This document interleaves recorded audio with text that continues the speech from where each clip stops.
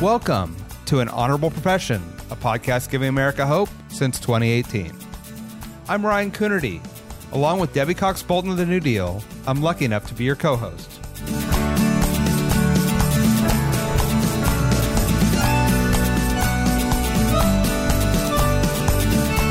An Honorable Profession is a New Deal Leaders podcast. The New Deal is an organization that supports the next generation of American leaders. From attorneys generals to state senators to mayors to school board members, these are the people that are pushing policies and politics that will respond to climate change, rebuild our economy, address racial injustice, and restore our democracy. These are incredibly talented people who have dedicated themselves to public service when their country and their communities needed it the most. Check out newdealleaders.org to see what I'm talking about. I'm your co-host, Debbie Cox Bolton. Welcome to a special episode of An Honorable Profession, where I talk to the two co-founders of the Welcome Party, Lauren Harper and Liam Kerr.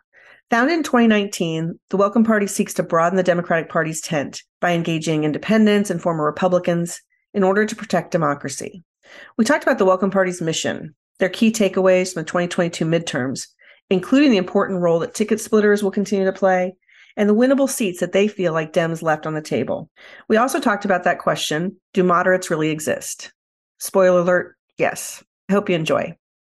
I'm so excited about this one. Welcome, guys. Lauren and Liam, welcome to An Honorable Profession. So happy to have you guys here. Thanks so much, Debbie. Grateful to be here with you. This is going to be fun. And in full disclosure, you guys are friends and I'm a big fan of what you're doing. And so I'm excited to share with our listeners a little bit about Welcome Party and Welcome PAC. And I thought I'd just start with a softball question for people who aren't familiar. What is Welcome Party? What is Welcome PAC? What problem did you see needed solving? And what are you doing about it? Love it, of course. So we started the Welcome Party, which is our nonprofit element, in 2019 ahead of the 2020 presidential primaries. Liam was up in New Hampshire and I was down in South Carolina, where I'm from, trying to reach out to unaffiliated voters in both states to make sure that they were going to participate in the primary.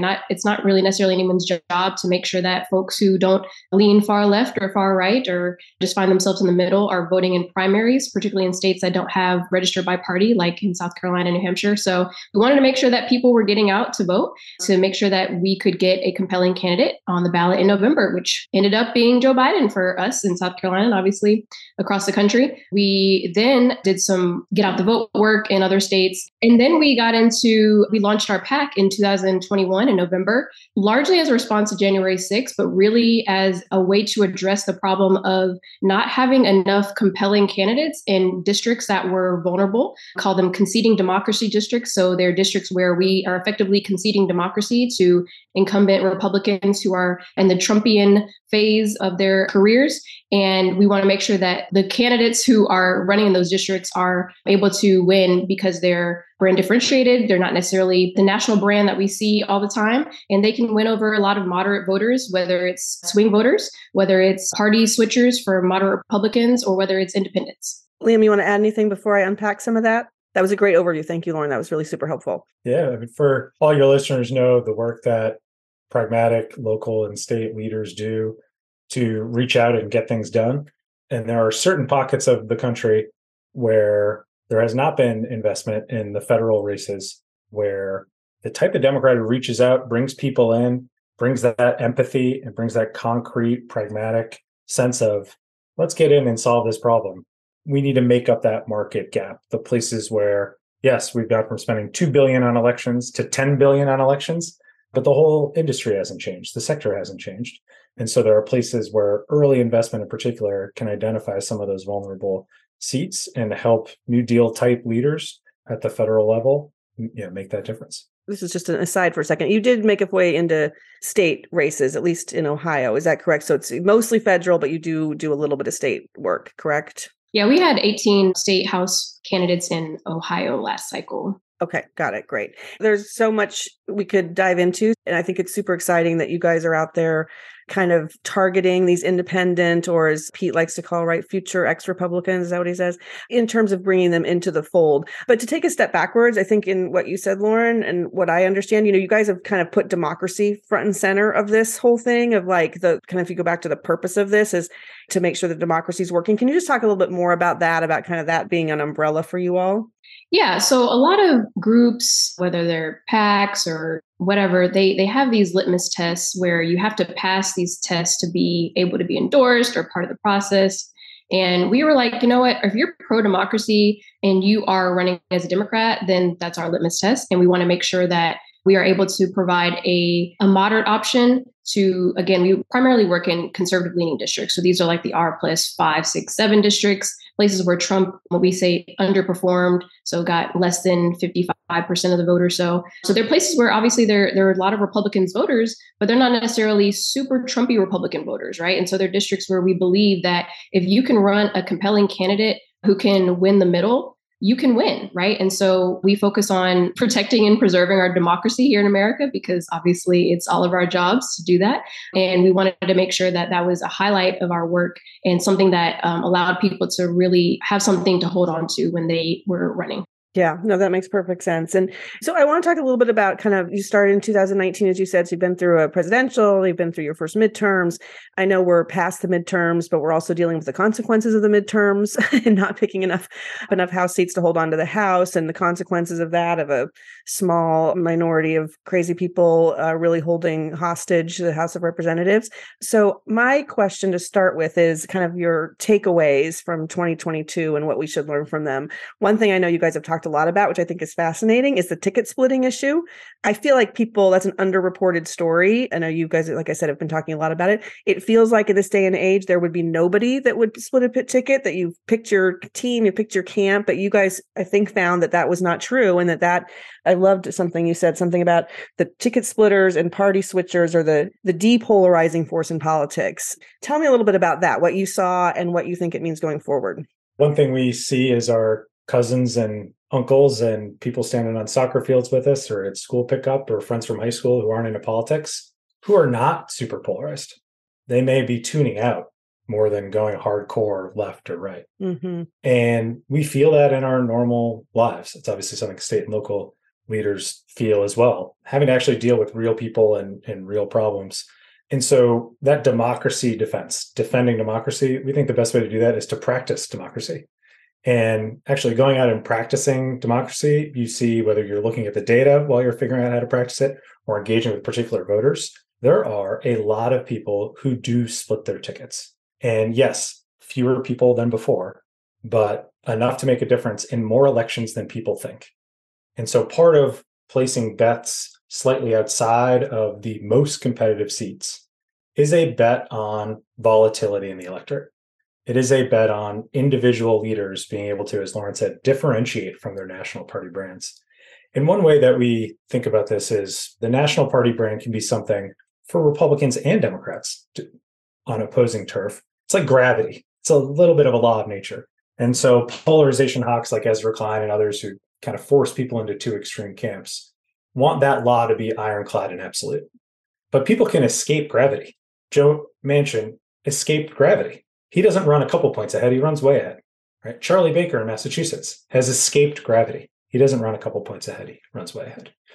And so looking at the voters, taking a voter empathetic, voter focused look at, okay, who votes for Charlie Baker and Elizabeth Warren? That's one of the kind of first things we did even before we launched, doing a deep dive of those types of voters. Who votes for Joe Manchin and Donald Trump? Who votes for Sherrod Brown and Donald Trump? And who answered the call, as you said, of Pete Buttigieg saying, I want future former Republicans? Who answers that call and steps up and wants to reach out? And in the data, it's very clear. In many states, more than 10% of the voters for the winning gubernatorial candidate voted opposite party for Senate. In Arizona, in Ohio, in Pennsylvania, even though Democrats won both. In Georgia, it's Brian Kemp voters who deliver the majority. It's Republican gubernatorial voters, more than 10% of whom voting Sherrod Brown in 2018, and many of them voting Tim Ryan this year. And so one just particular intervention we did in Ohio was to raise the salience of split ticket voting. So to actually take a voter-centric perspective on it and elevate voices of people who had been longtime Republicans, who were still voting Republican in some races, but in the competitive races, they were voting Democrat. And if you raise that concept up and a little bit just going directly to voters with mail pieces and other pieces to show them how many other people split their tickets despite the rhetoric around us, it's a permission structure, as the kind of fancy political science term, social pressure permission structure.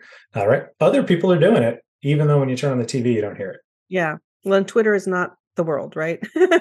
As not everybody you're saying. What do you think the messages that appeal to those types of folks? I mean, obviously, it felt like for me, one of the main takeaways from 2022 was, it was actually a big sigh of relief that our country, there's a floor on extremism somewhere. The people were like, I'm not going there. That's too much, right? So that was exciting, but as we talked a lot about at our November conference, I feel like that gave Democrats a moment, not a mandate, because, I'm not sure it was a huge vote for Democrats. It was definitely a vote against extremism, right? So we have a lot of work to do to show that we are the party that is actually believes in governing, believes in solving problems, believes in, making things work. But so when you think about kind of holding on to some of those voters after 2022 who did that, what do you think the messages or the tactics are that you guys are looking at going forward?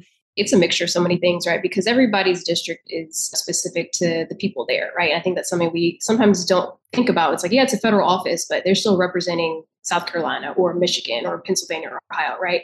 One thing that we really emphasize with our candidates is authenticity, right? We want people to run as their true selves. We don't want them to try to fit the mold of a cookie cutter Democrat and believe that they have to change themselves, they have to change the way that they do their lives or whatever. Like, no, run as yourself, right? Run as the social worker that you are, run as the retired teacher you are, run as a retired law enforcement officer you are. Like a lot of our candidates have been public servants before, and they want to serve again in a different capacity. And we want people to run as themselves, right? We want people to be able to provide genuineness, because that's what voters want. They want real, they want authentic, right? And so when we are able to encourage them to do that, they usually get better return on their investment in that, right? And so we also focused on Republicans for groups, right? So we had Rachel Baker, Representative Rachel Baker, she got elected last year, we had a Republicans for Rachel group where, she was able to reach out to moderate Republicans in her district in Ohio and get people to come out and do lunch or dinner or whatever and talk about the issues. So we've done Republicans for groups for other candidates that we've had. And we just want to make it personable and comfortable and welcoming, right? That's the reason why we called ourselves the Welcome Party, Welcome Pack, but welcoming voters in, right? Because sometimes if people don't get an invitation, they're not going to consider, right? So it's, extending that invitation first, welcoming people in, like I said, whether it's independents or moderate Republicans, so that they feel like they could at least consider voting for a Democrat, whether it's for the first time, whether it's for the first time in 20 years, whatever. People need to be invited into spaces to have conversations and let themselves realize that, I might be more like this Democrat than I maybe wanted to admit, or maybe I thought. Yeah, I completely agree with you. Obviously, and as a side note to this, it's one of the reasons I hope that we can get more new leaders many of whom are listening, out there speaking for the Democratic Party, because I think that there are a lot of the types of people that you're talking about. When people see them on TV, they go, "Oh, I didn't realize that, Democrats cared about jobs," or whatever it is, right? That most people want our elected officials to be talking about. And I think that it's frustrating for me in the work I do, and I'm sure you see it too, of like, having these brand issues that don't reflect most of the people that I work with around the country, right? So what do you think about this idea of you guys talked a lot about that there was the fact that so many seats were not contested. And I think it's something you just did a big report on to kind of do a deep dive on that. So the fact that we just said, oh, that's not a winnable seat, but you looked at some of these seats, particularly at the federal level, and said, actually, no, if we had played in some of these seats, I think we could have won, and that, we left some stuff on the table. How have you been thinking about that? And what are you trying to tell people, the party in particular, going forward?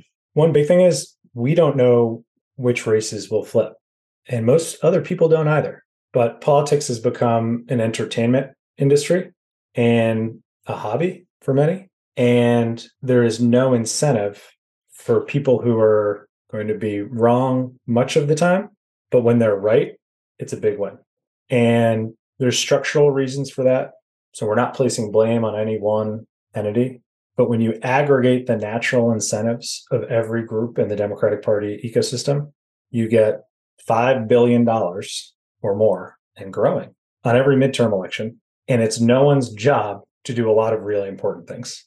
You aggregate all the incentives, you look at where all the money goes, and that money goes very late on TV to too few districts. And it's very natural why this would happen. If you go back 200 years, it's very rare that Congress is decided by a handful of seats, but it's now common. And it used to be very rare that $10 million would be spent on a House race. It's now very common. And there's no mechanism really to change the market. So there's tremendous inefficiency. And we looked at our launch after the Q3 financial filings in 2021 and identified districts that were, we called it the golden zone. Jared Golden level overperformance would have won. And there were dozens of districts, 35, where there'd been no significant recent Democratic competition, where a Democrat with that level of overperformance would win, and where the Republican incumbent had taken steps to undermine democracy. And we narrowed those down to identified 24 publicly and put this out to say, these are places where you're conceding to democracy undermining Republicans. And it makes sense why they were conceded. They were roughly long shots. Maybe they were 10% likely to flip, 20% likely to flip. But in a world in which we're spending $5 billion, those are worth a couple $1 million each just to make a 5% bet or a 10% bet.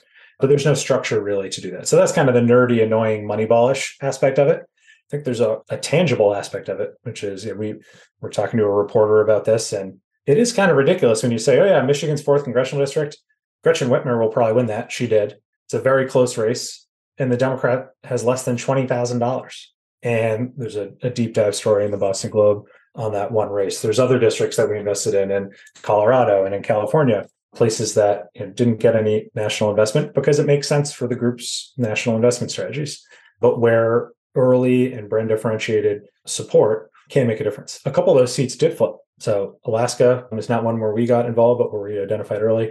Washington's 3rd congressional district as well. And these are shots that, God bless Nate Silver, but these are places where Nate Silver said there was a 3% chance to win. And if everybody believes that, everyone just reads Cook Political Report and looks at Nate Silver, so nobody puts money in, so no one local thinks there's a chance. That is a vicious cycle that undoes our democracy. And the best way to capture that volatility and all those voters in the middle is to go out and have somebody who can talk to them and persuade them. But that's going to need to be invested in as a sector. And we just hope some of the demonstration points we've made in these articles and reports combined with losing the House by 5 seats can wake people up to that. Yeah. It's interesting because I do think that there's also like this might be controversial, I don't know, but this feel good factor of like, I really want to give DeMarjorie Taylor Greene's opponent, right? Because it makes me feel good to do that. She's not going to lose that race, right? And so it's not just what you were talking about with the fact that there's actually, you were saying that it made sense for national strategy for people to focus on other races, but there's also a lot of money going just from ordinary people to races that are just not winnable. And so how we get people to recognize that, to your point, it would have been much better we were never going to get her out of there. So she's going to be in Congress. Let's not have her be in the majority, right? But to kind of, you have to overcome that kind of just education, I guess, right? Is that kind of what it comes down to when you're thinking about how to get this on people's radar screens? There is a dangerous market out there where if you can spend $1 on Facebook and get small Democratic donors to give you $1.05, you'll keep doing it forever. And it's an unregulated marketplace.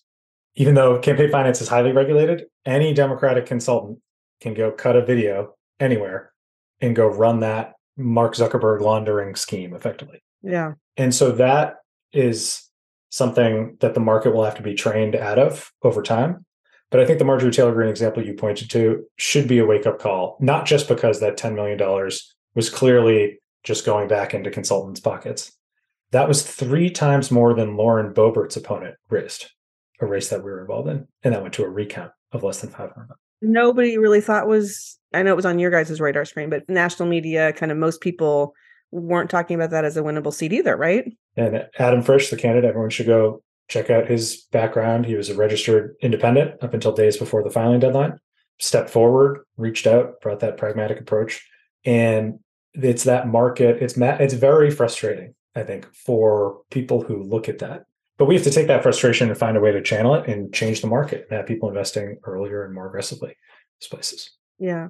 Let me take a step back and ask one other big picture question. Then I want to talk for a minute about you guys and how you got into this. But I think another thing that I hear a lot, again, we kind of run in similar circles in the center left political space. But, I get frustrated by what seems to be somewhat conventional wisdom that there are no moderates left. I hear it from a Lyft driver the other day, and I was like, that's just not true. Let me, name them. Let me tell you what's happening. And of course, I think it's a function of the media and other things. But how do you guys address kind of this assuming you also think it's a myth. How do you think about it and talk about it? It is a myth. Most of America is in the middle, right? And so it just happens to be that the people who are on the microphone most often represent the fringe of the extremes of both sides. They're not necessarily the ones in the middle, right? So if we had a squad for the center, then I'm sure that we would have more people talking about how moderates are doing the work and meeting people where they are, et cetera. But it just happens to be that those are click worthy and news, quote unquote, worthy things on the far right and far left. And people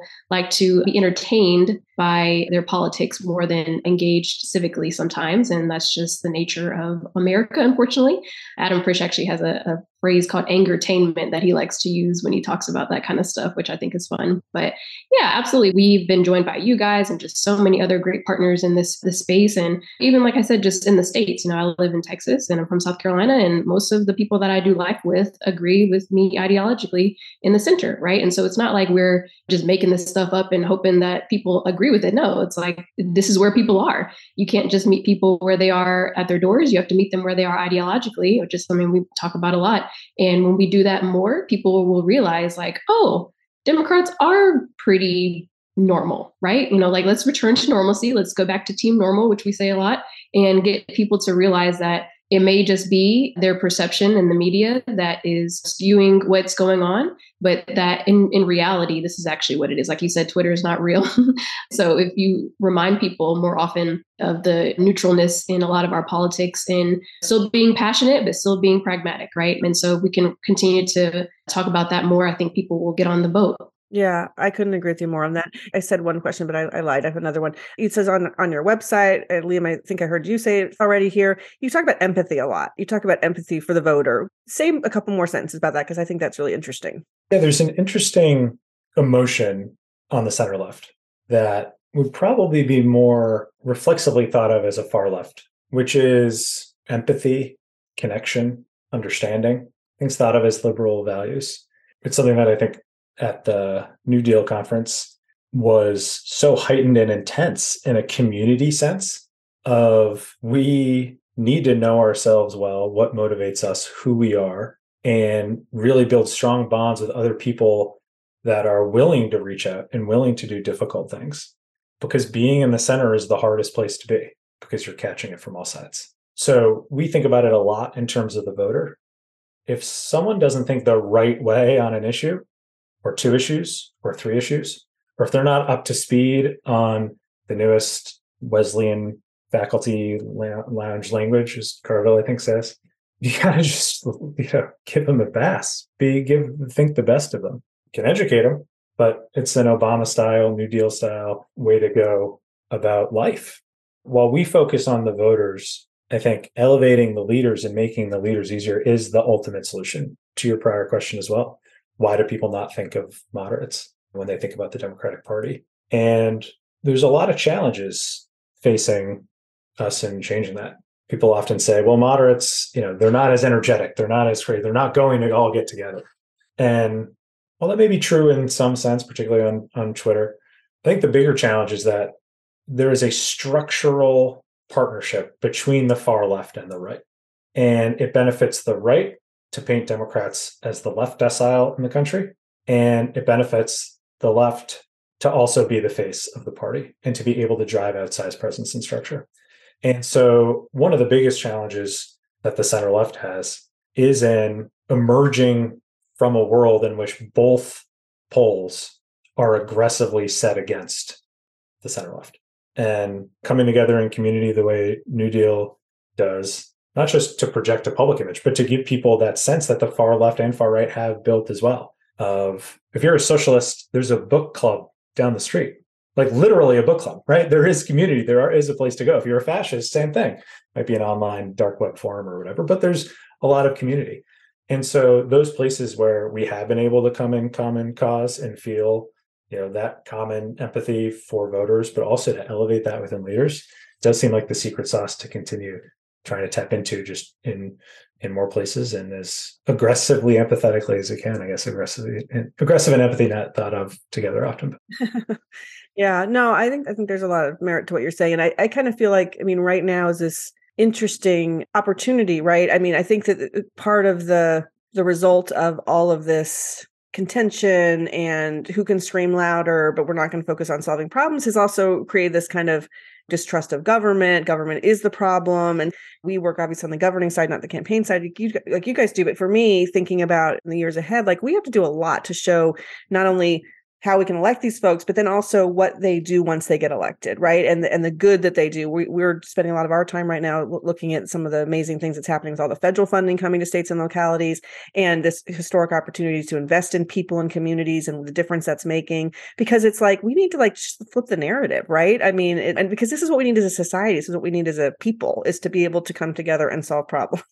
And if we feel like that can't happen, or we never see any examples of it, I think that's a real problem for us going forward. So there's my soapbox for today's podcast. But I want to make sure I have time, because one of the things I love on this podcast is getting to hear about people's journeys into public life. And of course, we're talking to elected officials, but not always. Everybody who works behind the scenes on campaigns and in government, I think, have similar inspiring stories about what got them to this. So I guess I would ask each of you kind of what you would say your through line is, a little bit from where you started and what you thought you might want to do when you started in your careers, and how you ended up co-founding the Welcome Party. And maybe, Lauren, I'll start with you. Yeah, sure. I love that question. So I went to the University of South Carolina. And when I was in college, I interned in the mayor's office in Columbia, interned for the State House. And it was kind of accidental. I had a mentor who was like, hey, I heard that this person needs an intern. You're interested? I was like, sure.